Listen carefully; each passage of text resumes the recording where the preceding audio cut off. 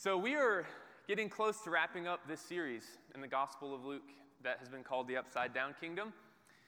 And from the beginning, whenever I was planning out this series, I try to plan sort of a year in advance for the kinds of things that I'm going to be talking about. I don't have them all written out a year in advance, but generally the themes. And as I was planning the Gospel of Luke, I was trying to think about stories that are unique to the Gospel of Luke, and maybe prioritizing those above some that might be covered in a different gospel. And there was one parable that is unique to the Gospel of Luke that I intentionally kept saying, no, I am not going to do that one. And I made the plans that I wasn't. But some things happened where the weeks shifted around, and I had an opening right after the prodigal son, and all signs were pointing to me doing this parable. So here we are. This is the parable of the unjust steward, or the parable of the dishonest manager, depending on how you've heard it called. And while I was planning my Luke series, I was like, this one, this is very confusing. This one, I don't really know what to do with. If the prodigal son is everyone's favorite parable, this is maybe everyone's least favorite parable, or at least the least known parable, because we don't really know what to do with it.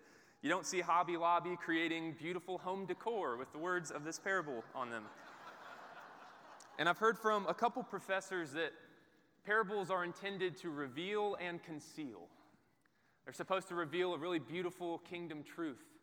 But at the same time, sometimes it's concealed meaning. If you have ears to hear, let them hear, right? That sort of concept. Well, if there's a spectrum of reveal and conceal, this one is more on the conceal side. And if you're not very familiar with it, you will see why very shortly.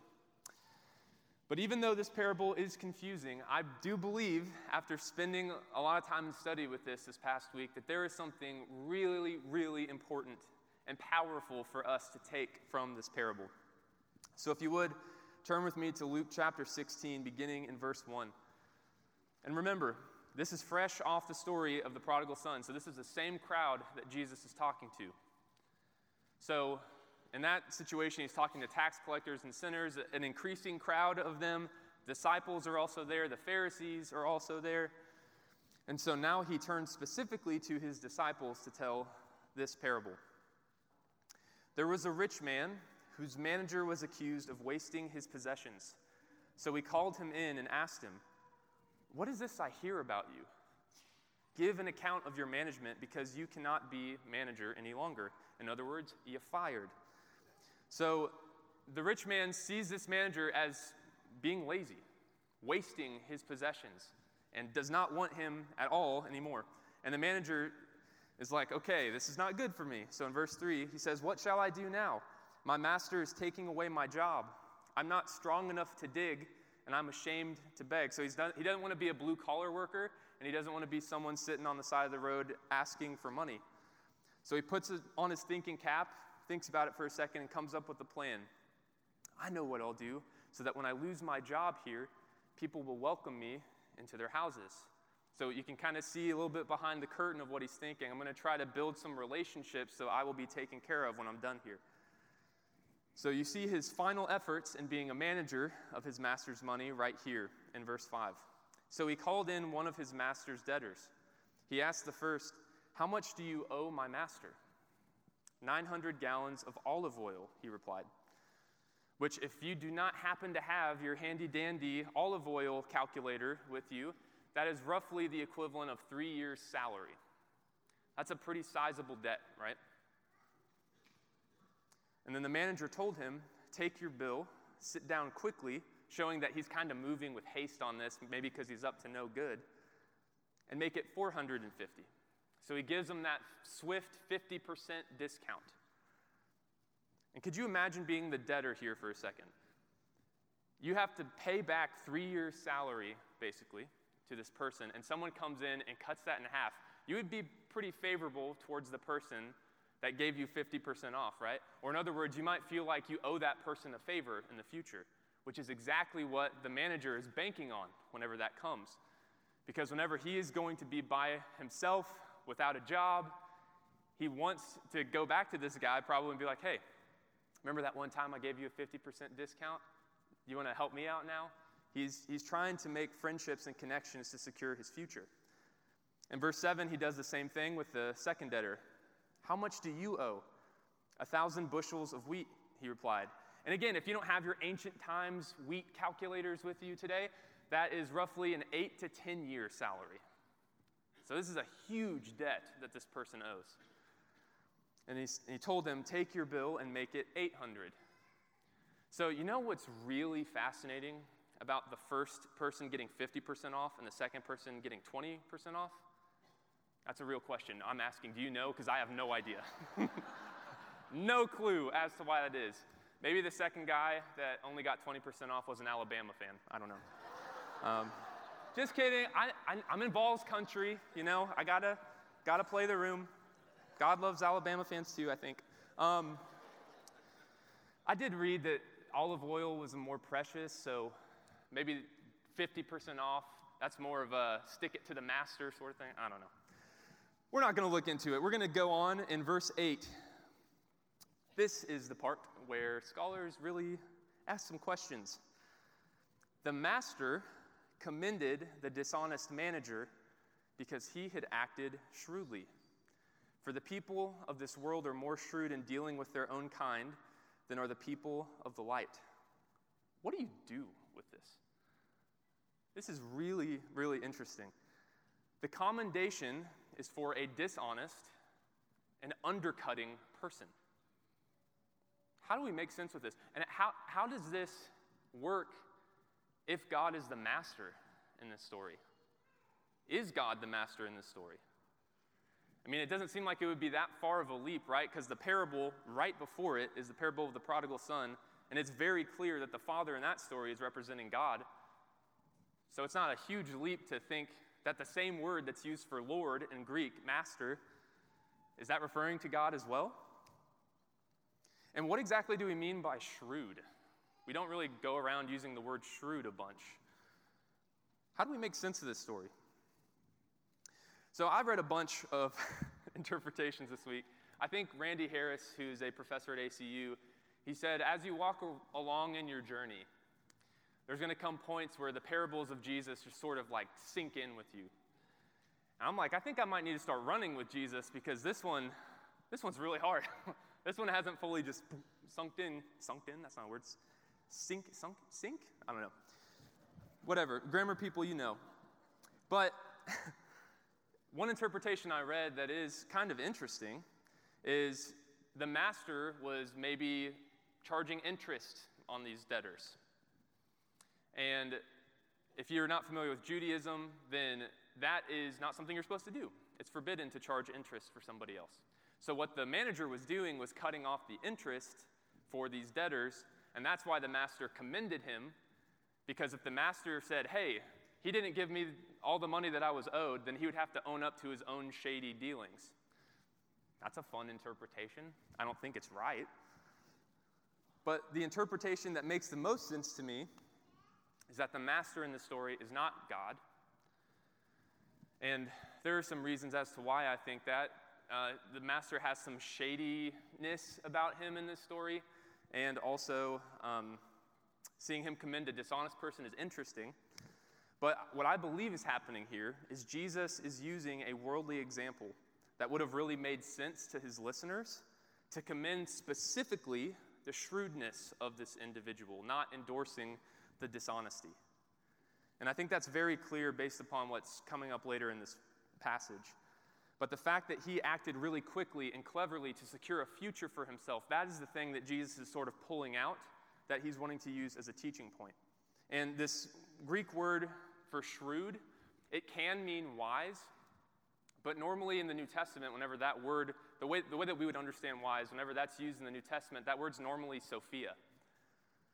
This is meaning more of an astute, quick, sharp, and clever judgment or decision.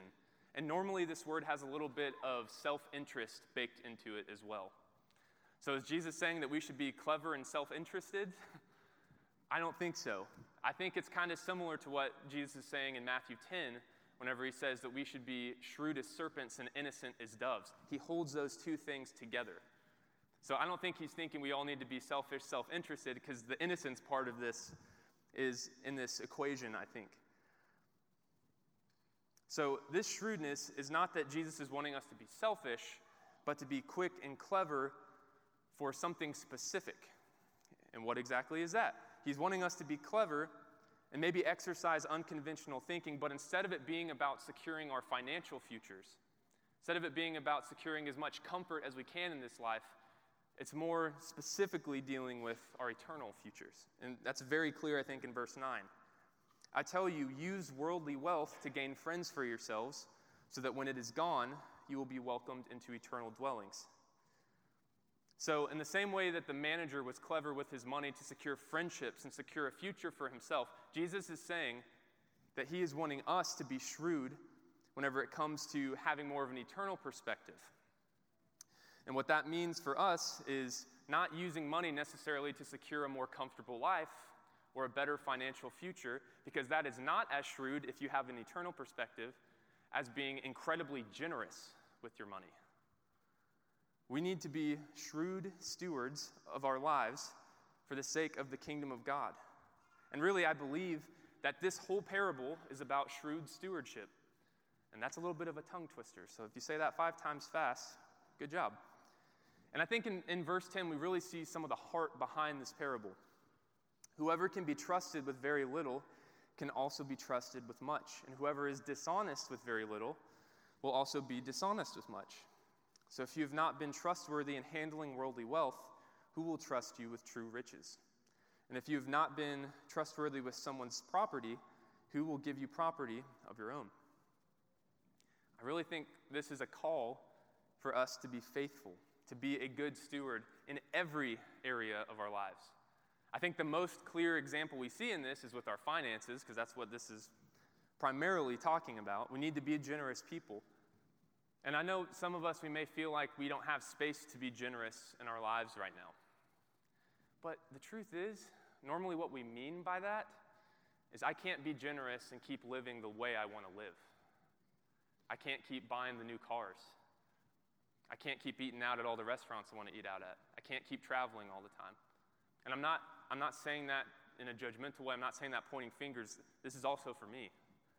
I need to be more generous. I pray that Jesus removes any greed in my heart, that I can fully be a generous person. One of my professors and mentors, Monty Cox, I love this guy. He's one of the most amazing people that I've met in my life. Big mentor of mine. He talks about whenever he was in Kenya as a missionary, he would get called out a little bit by his Kenyan brothers and sisters because he would use a lot of possessive language for his possessions. He would say things like, yeah, I'm going to go get my Bible from my house and I will pick you up in my car. And his Kenyan friends would say, no, you're going to pick up the Bible from the house and you will pick us up in the car.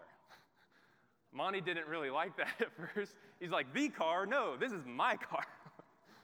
But his Kenyan friends were pointing out to him how much we, primarily as Americans, love private ownership. How much we're actually attached to our possessions, and you can even hear it in our language. We don't see our possessions as gifts from God that we can be a good steward of, that we can be generous with. And moving away from money, we do need to be good stewards in all the little things. Whenever I was at Lipscomb last year, I had several conversations with students. They would ask a question kind of like, why do I have to do this? Why are grades important? Why do I have to be at school? And there were several answers I could give them, but one of them I gave with some frequency was, well, there's going to come a point whenever you have an employer over you or somebody over you, they're going to look and say, oh, you were responsible with this smaller stuff. Therefore, I feel like I can trust you to be responsible for some of the more important stuff. Because the little things matter. I know while I was in college, I talked with peers who would mention something that would be like a really big red flag for me in a relationship that they had with a significant other. Like, for example, there was somebody that talked about how there was their significant other that had this big blow up over something really, really small. And then at the end of it, what was said was, yeah, but that's not really who this person is. It's like, well, if someone's going to blow up for something that small, how can you trust in the future, whenever life gets really stressful, that they're not going to react that same way again? The little things matter. And I know some may doubt the significance of spiritual disciplines in their lives right now. It doesn't really connect with me to read my Bible. Prayer's kind of hard for me. I don't want to do that. It's just not super important for me. Okay. Well, what happens whenever life starts going off the rails? If we haven't been building our foundation on Jesus, our lives are going to crumble. Being faithful in the little things helps us be faithful in the big things. On January 2nd of this year, there was an NFL game between the Bills and the Bengals, and I was watching that one live, and there was a receiver for the Cincinnati Bengals that lowered his shoulder into a defensive back for the Bills named Damar Hamlin, and it caused him to go into cardiac arrest. And the whole world was not the whole world, the people who watch football were shook by this situation.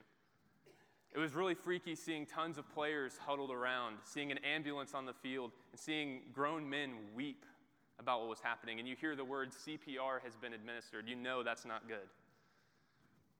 And the world was kind of in the dark about the state of this person for a few days. But now we know that the training staff of the Bills, they were on it. From the moment it happened, they moved swiftly. They were prepared. There was a guy named Denny Kellington. He was the one who was doing CPR on Damar for over 9 minutes. And what I see in this situation is this was a group of people. This was a person who was really faithful in the small things. He didn't just kind of take a test for CPR and pass it and be like, yeah, I'm only doing this to get the grade. I'm only doing this to pass. He was faithful in that small stuff. He was faithful in his studies. He was faithful in his practice, and that prepared him for whenever the crisis came. And I would imagine other trainers or other staffs that have not been as faithful in the small things, in the small details, they may not have had the same success in this situation. We need to be faithful in the little things so that whenever the crisis comes, whenever challenges emerge, we can be shrewd stewards for the kingdom of God.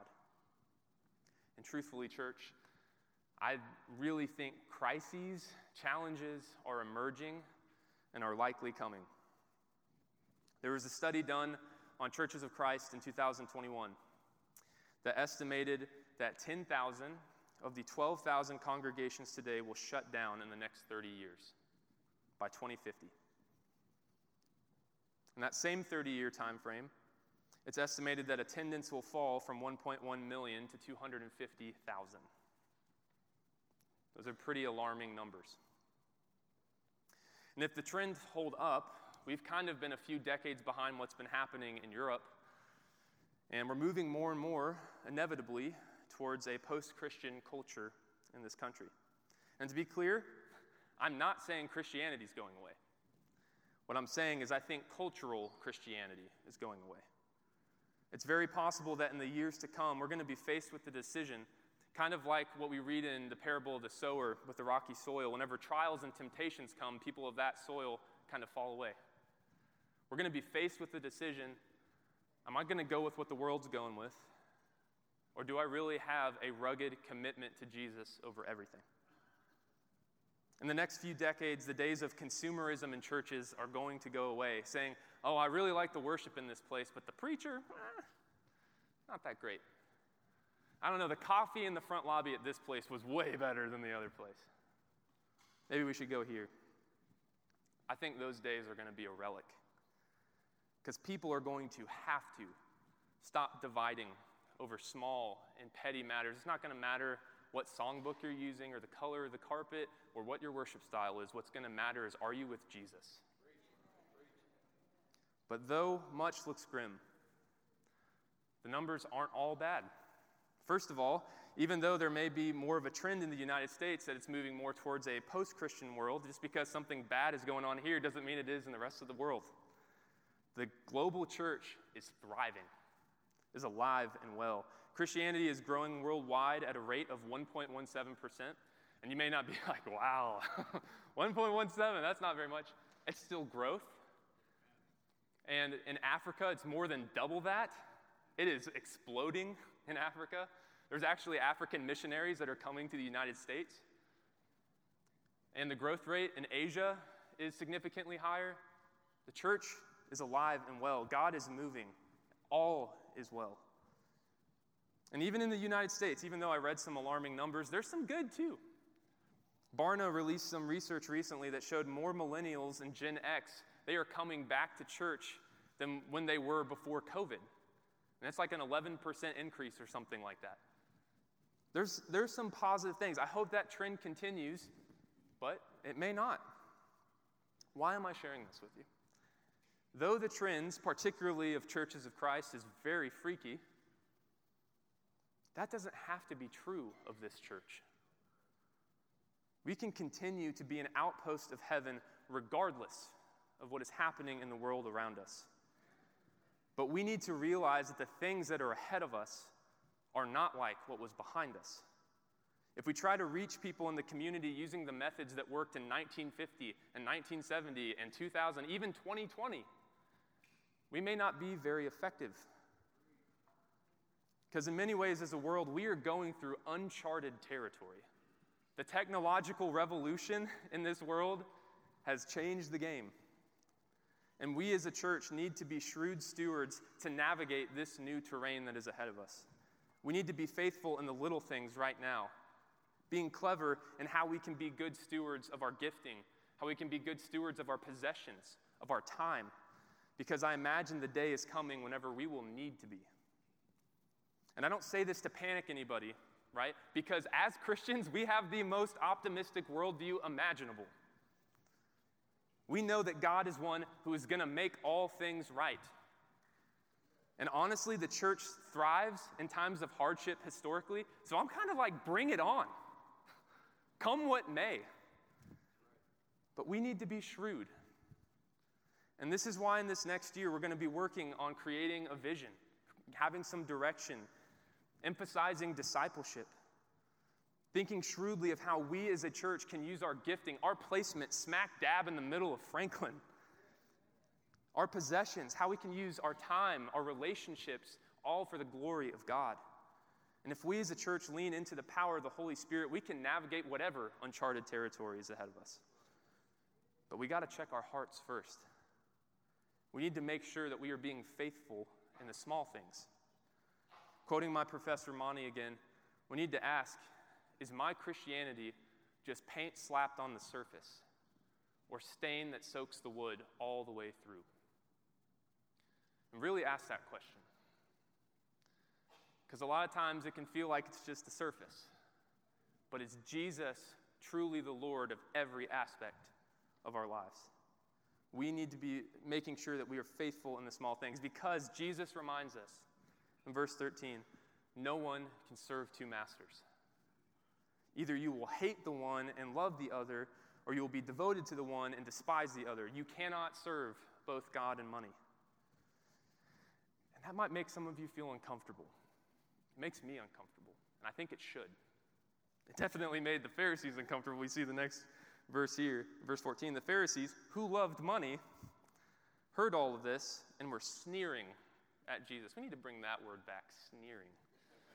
The idea is scoffing at someone with your nose turned up at them. He said to them, you are the ones who justify yourselves in the eyes of others, but God knows your hearts. What people value highly is detestable in God's sight. Woo!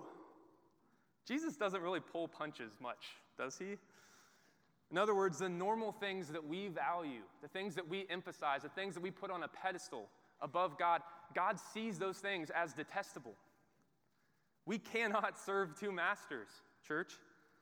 Jesus gives us no room to even flirt with another thing we value over him. Saying that you're going to hate the one and love the other. It's kind of similar to that teaching that we talked about several weeks ago, how Jesus said, unless you hate your father and mother, you can't be my disciple. Again, he's not saying you have to hate your family. He's saying you have to choose me over everything. It's not good enough for us to take something and kind of wrestle with it and be like, yeah, I like this and Jesus. No, it is Jesus. over everything. We cannot choose money over Jesus. We can't choose comfort over Jesus. We can't choose country over Jesus. We can't choose self over Jesus. We can't even choose family over Jesus because we have one master. So may we be shrewd managers of what the master has given us, but minus the dishonesty. So let's ask the question of ourselves. How can we be shrewd stewards for the kingdom of God? How can I be shrewd with my house? How can I be more hospitable and bring people in? How can I be shrewd with my car? Can I help people get from point A to point B? How can I be shrewd with my hobbies? How can I bring people into the things that I love? With our connections, with our time, our possessions, with our church family, how can we be shrewd stewards? And being shrewd managers, it means being faithful in the little things. So let's ask, is Jesus the master of the little things in my life? And a follow-up to that is, isn't Jesus worthy to be the master of the little things in my life? Because if I had to trade my life for the experience of the love and the intimacy with God, I would trade that in a second. Because there is nothing more important than that. And though the burden of life, the burden of me reading these statistics, it might feel heavy, Jesus' burden is light. And even if the world around me is going to neglect me, the joy that I have from walking with Jesus, it doesn't matter what people are going to say about me. It doesn't matter what people think. Because I'm experiencing true joy walking with Jesus, and I get the privilege to partner with God in ushering the kingdom of heaven down here to earth.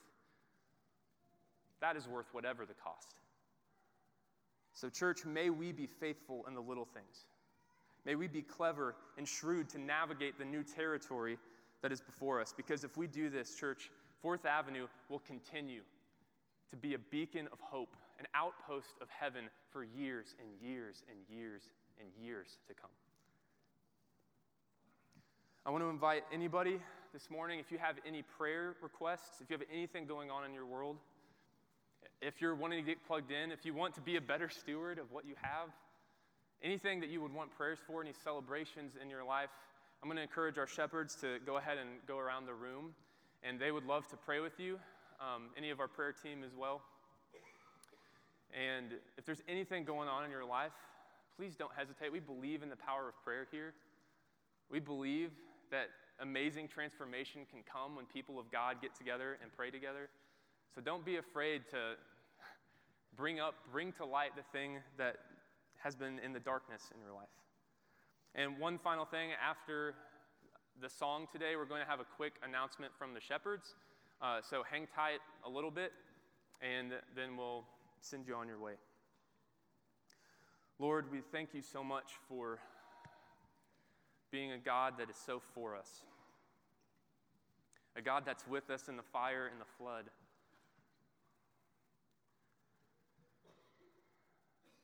Help us to be a good steward. Help us to see the things that you have given us as a gift, as something that we don't own, but as something that we are to use for your glory. Help us to be shrewd. Help us to be clever. Help us to lean on the Holy Spirit as we navigate the things that are ahead of us. And I pray blessing and favor over this church, that we can be faithful to you in the little things, so that when the big things do come, we will be ready for them. We thank you for your grace. We thank you for your mercy and your love that makes everything else feel so small in comparison. Help us to be like you. Help this church to look like Jesus and act like Jesus. Help our Christianity, our faith, to be the stain that soaks deep into us in every part of us, not just something we're playing pretend about. We pray all this in Jesus' holy name. Amen.